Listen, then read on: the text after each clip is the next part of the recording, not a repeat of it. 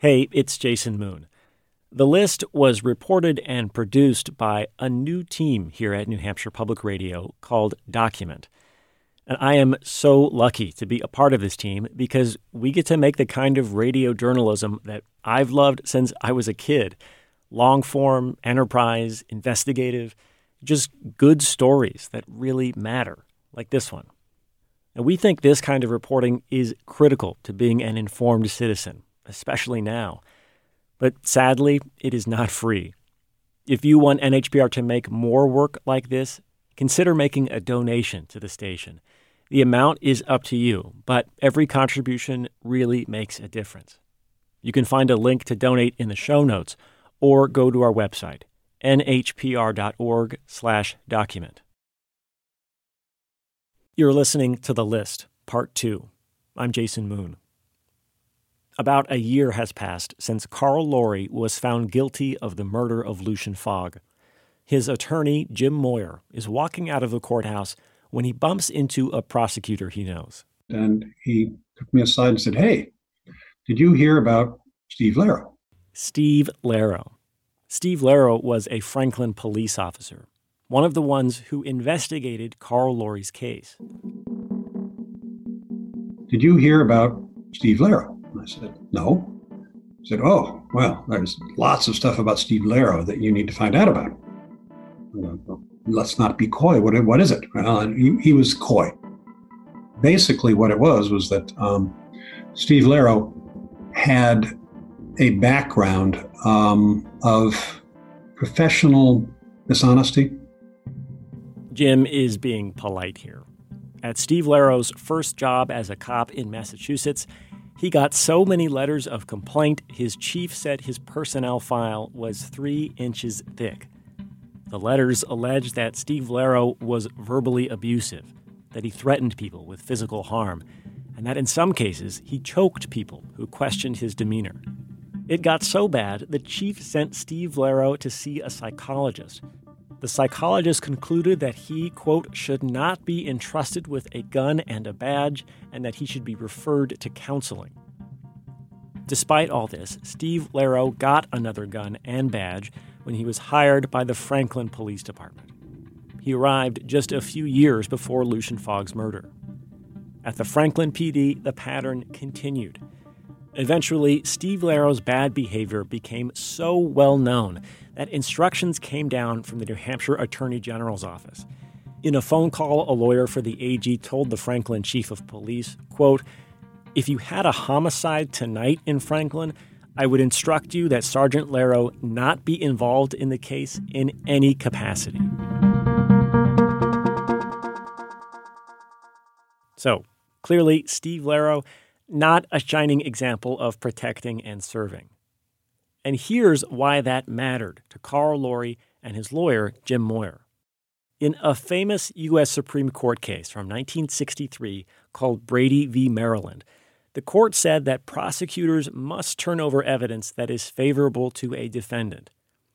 Prosecutors usually have control over the bulk of evidence in a criminal trial. They work with the police who did the investigation. And before they use any of that evidence against someone at trial, they generally have to share it with the defense team. But what if the investigation found something that strengthens the defense's case? Well, sometimes prosecutors would just leave that out. In the Brady decision, the Supreme Court said you can't do that anymore. It sounds great, but it still happens. A report from the National Registry of Exonerations looked at 2,400 exonerations in the U.S. since 1989. In almost half of those, prosecutors withheld evidence that could have helped the accused. As any practitioner knows, Brady is like a piece of Swiss cheese. This is what happened in the Carl Lorre case. All that bad stuff about Officer Steve Laro, the prosecution knew about it before trial. But they just left that part out when they turned over their evidence to the defense. The state admits, yes, we knew about this. The issue really came down to this, which is, do we have to disclose it? And the state's position was, no, we don't. The problem with Brady, according to lots of legal scholars, is that it says prosecutors have to turn over evidence favorable to the defense only if they think it's relevant to the case. In the Lori case, the prosecutors decided that all that stuff about Officer Steve Lero, it just wasn't relevant, even though the arguments on both sides hinged on the credibility and conduct of police officers. Remember when Carl Lori said, "I'm sorry it happened. I didn't mean to hurt Lucian." He said that to Steve Lero. Or did he? Lero was the only one in the room during the booking procedure when he claims Carl Lori said that. The prosecution had used that statement to undermine the argument that Carl Lori's confession was coerced. They said that moment with Steve Lero was a second confession. But if the jury had known that a psychologist said Officer Steve Lero shouldn't be trusted with a badge, they might not have been so quick to believe that story. But Jim Moyer never got to tell the jury about that because he had no idea about Lero's history. All this was enough for Carl Lori to launch a new appeal. The case went to the New Hampshire Supreme Court, and their decision would put Carl's last name in newspapers for decades to come. The court sided with Carl Lori and overturned his conviction.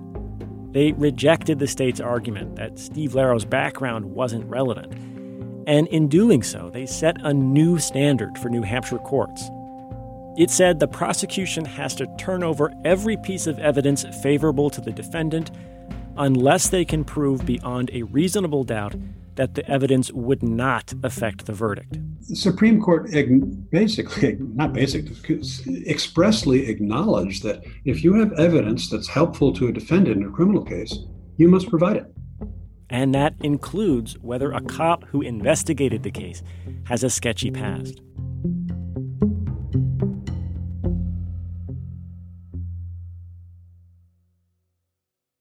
Carl Lori's case was sent back to a lower court, but rather than going through with a new trial, he decided to plea to a lesser charge, second-degree murder. He's still in state prison today at 70 years old. He'll be eligible for parole in 2024. The state prison system did not make Carl available for an interview. For public defenders like Jim Moyer, the Lori ruling was a big win. It meant, at least in theory, that more evidence favorable to defendants would be turned over in future cases. But for prosecutors, this ruling, it created a problem, a logistical problem, that they're still trying to work out today. See, to turn over evidence of an officer's checkered history in a court case, the prosecutor has to first know it exists. But in New Hampshire, even prosecutors don't have access to police personnel files. Except in really rare circumstances, they're confidential by state law. That's true in a lot of states. We're going to dig into that later. The information about Steve Lero's past didn't even come from his personnel file. It came from a background check that state police did when he applied to be a state trooper. So the only way for prosecutors to learn about future Lori issues is to ask. For every case involving a cop, a prosecutor had to contact the police department and ask if there was anything in the officer's file that could damage their case. This process was a huge pain. Cops testify in lots of cases, and for every single one, county attorneys were supposed to make formal requests to police chiefs. Until finally, someone said, instead of asking who's got a Lori issue every time, why don't we just make a list? A Lori list. When I started asking questions about the list, I actually had a county attorney say, I can't talk about that. I can't talk about that. That's secret. County attorneys started keeping a list of every officer they knew about with a Lori issue, something in their history that could undermine their credibility at trial. And when Nancy West first started asking about the list, she says they refused to turn it over. But eventually, after filing a public records request with the Attorney General's office, she was given a redacted copy. Big black boxes cover almost half of what's on every page. At the top, you have a list, different columns. You have the name. The current Lori list stretches across 14 pages. It contains the names of roughly 270 police officers. The redactions make it impossible to say how many there are for sure. The list is broken out into 5 columns. So under the columns, you have name, department, date of incident, date of notification, and category. Now, totally blacked out are the names and the dates of the incident. What you can see is the column that reads category. These are the different reasons people were put on the list, and these are each different officers. Deception and credibility, truthfulness, sustained violation of department rules, credibility, misuse of authority, criminal conduct, couple of excessive force, harassment, misrepresentation to the chief, excessive force, bias, credibility, unlawful conduct, office prosecuted, credibility. There's just quite a variety, but largely a lot of them based on someone's ability to testify truthfully at a trial, which is kind of sad. Across the country, there are many different versions of this same story. Secret lists that don't always work and that have unintended consequences. In many states, they're simply called Brady lists, after that original Supreme Court case. Tonight, News 6 investigates police officers accused of misconduct who remain on the job despite questions about their credibility. It's called the Brady List, and the News 4 Tucson investigators have... Imagine a police department filled with those officers. Well, ABC 15 investigator Dave Biskuping about to show you exactly. And early this month, we published a story about a secret list of problem LA County Sheriff's deputies. I'm here with one of the reporters of the story. Colorado, Arizona, Massachusetts, California. The LA Times found one officer was put on a list because he faked blood on a shirt with taco sauce after he lost the actual bloody shirt that was supposed to be kept as evidence. These lists are supposed to ensure that what happened in the case against Carl Lori never happens again. After a break, why that hasn't worked.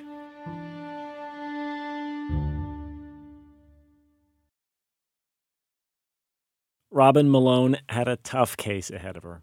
She was a young lawyer in the public defender's office in New Hampshire. Her client was facing a domestic violence charge for allegedly assaulting his wife. This was not his first domestic case. We had tried to negotiate. The offer from the state had been 18 months. And my client ultimately had said, no, I want my trial. She'd seen the photos of the victim. It didn't look good for her guy. But then his luck changed.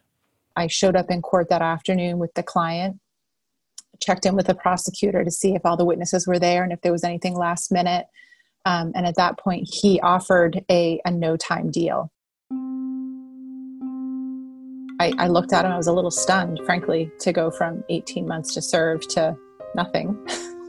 I had seen the victim come in, so I knew they had their witnesses. Confused, Robin took that offer to her client. He could plead guilty, serve no jail time, and be on probation for a couple of years. But he still said no. So I was ready. I went back to the prosecutor and I said, he's declined, but we're ready. So should I tell the court that we're good to go? And he just looked at me. He said, okay. So we went into the courtroom. I was setting up my documents and putting stuff out on the table. The clerk was getting ready to call the judge in, and the prosecutor came in and he grabbed me. He's like, I need to talk to you. Took me back out into the hallway and he said, we're dumping it. I said, what do you mean you're dumping it? He's like, we don't want to disclose the Lori stuff. We don't want to disclose the Lori stuff. According to Robin, rather than turn over information from the personnel file of a cop involved in the case, the prosecution decided to drop it. And my client was like, what's going on? So I took him out to one of the conference rooms and I said, they're dropping it. He's like, why? And in that moment, I was like, don't ask why, just accept it. He's like, okay. So I had no fucking clue what was going on. Sorry, pardon my F-bombs. What happened next is something that's always stayed with Robin. I sat with my client and I watched the victim leave. She was very upset. She was crying. She had a friend with her. It was patently clear to me that she did not want this result. It was confusing for me because I had, for all intents and purposes, as you said, won.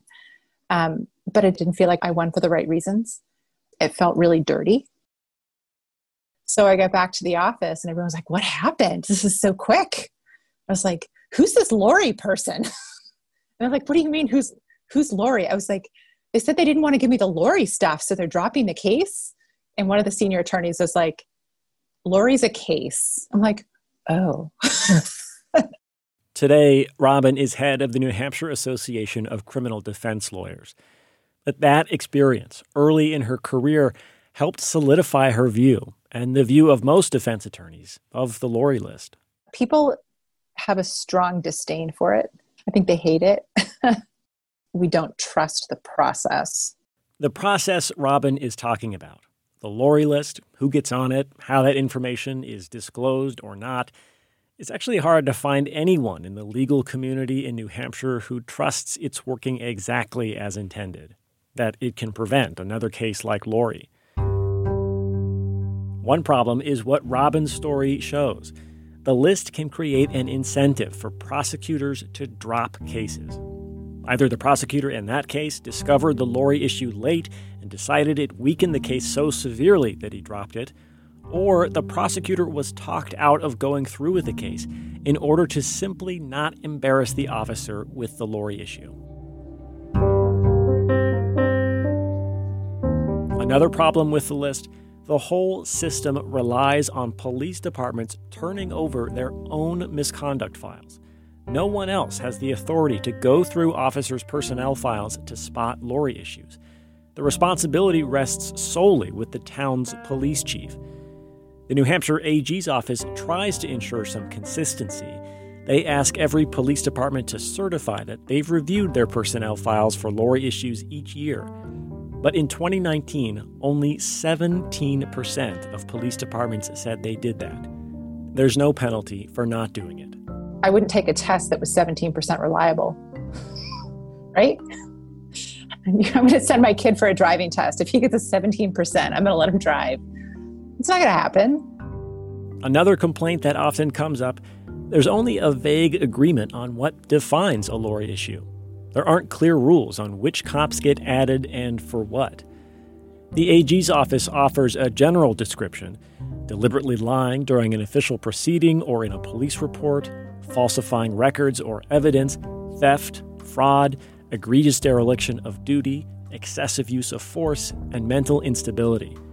Officers' names are only supposed to be added to the list if an internal affairs investigation confirms that one of those things happened.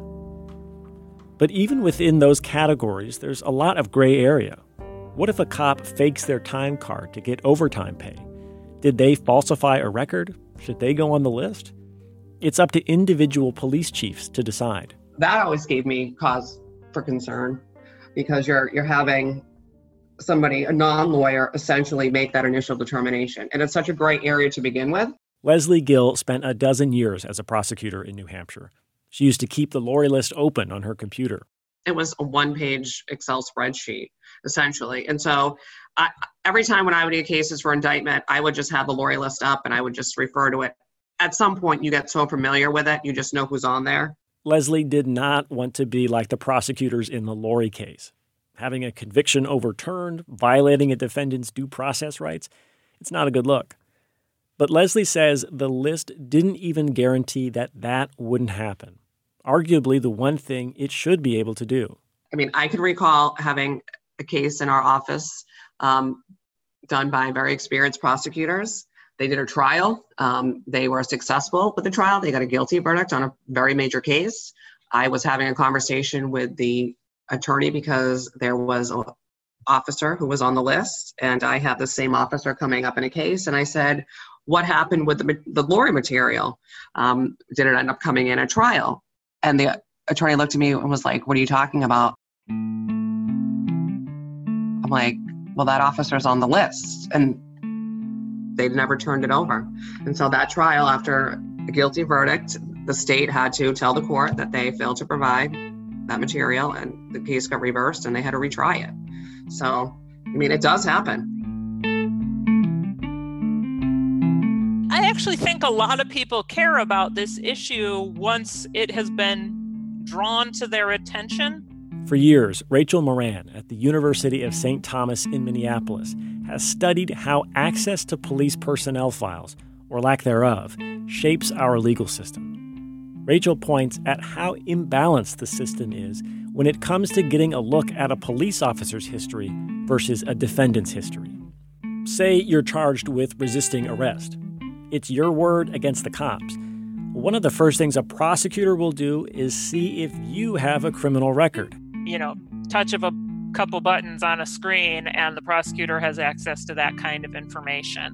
But if you, as the defendant, wanted to know a few things about that officer, let's propose a couple things that might be relevant. Does this officer have a history of filing resisting arrest charges? A surprisingly high number of them.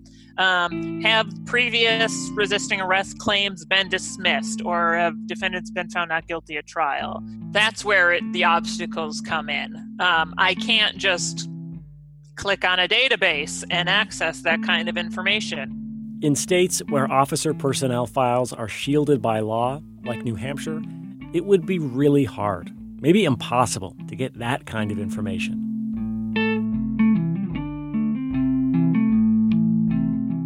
On the next episode of The List, how the Lori List fits into the conversation this country is having right now around police accountability. It affects me. It affected me. And how keeping the list secret backfires for some officers today. It's the kiss of death for your career. The List was created by the Document team at New Hampshire Public Radio. It was reported, written, and mixed by me, Jason Moon. Lauren Chulgin is Document's senior producer. Document is edited by Dan Barrick. Additional editing help from Erica Janik, Maureen McMurray, Mary McIntyre, and Todd Bookman. Original artwork for the series was created by Sarah Plord. She also manages the digital presence of the Document team. NHPR's Director of Audience is Rebecca Lavoie. Part 3 of The List is available now.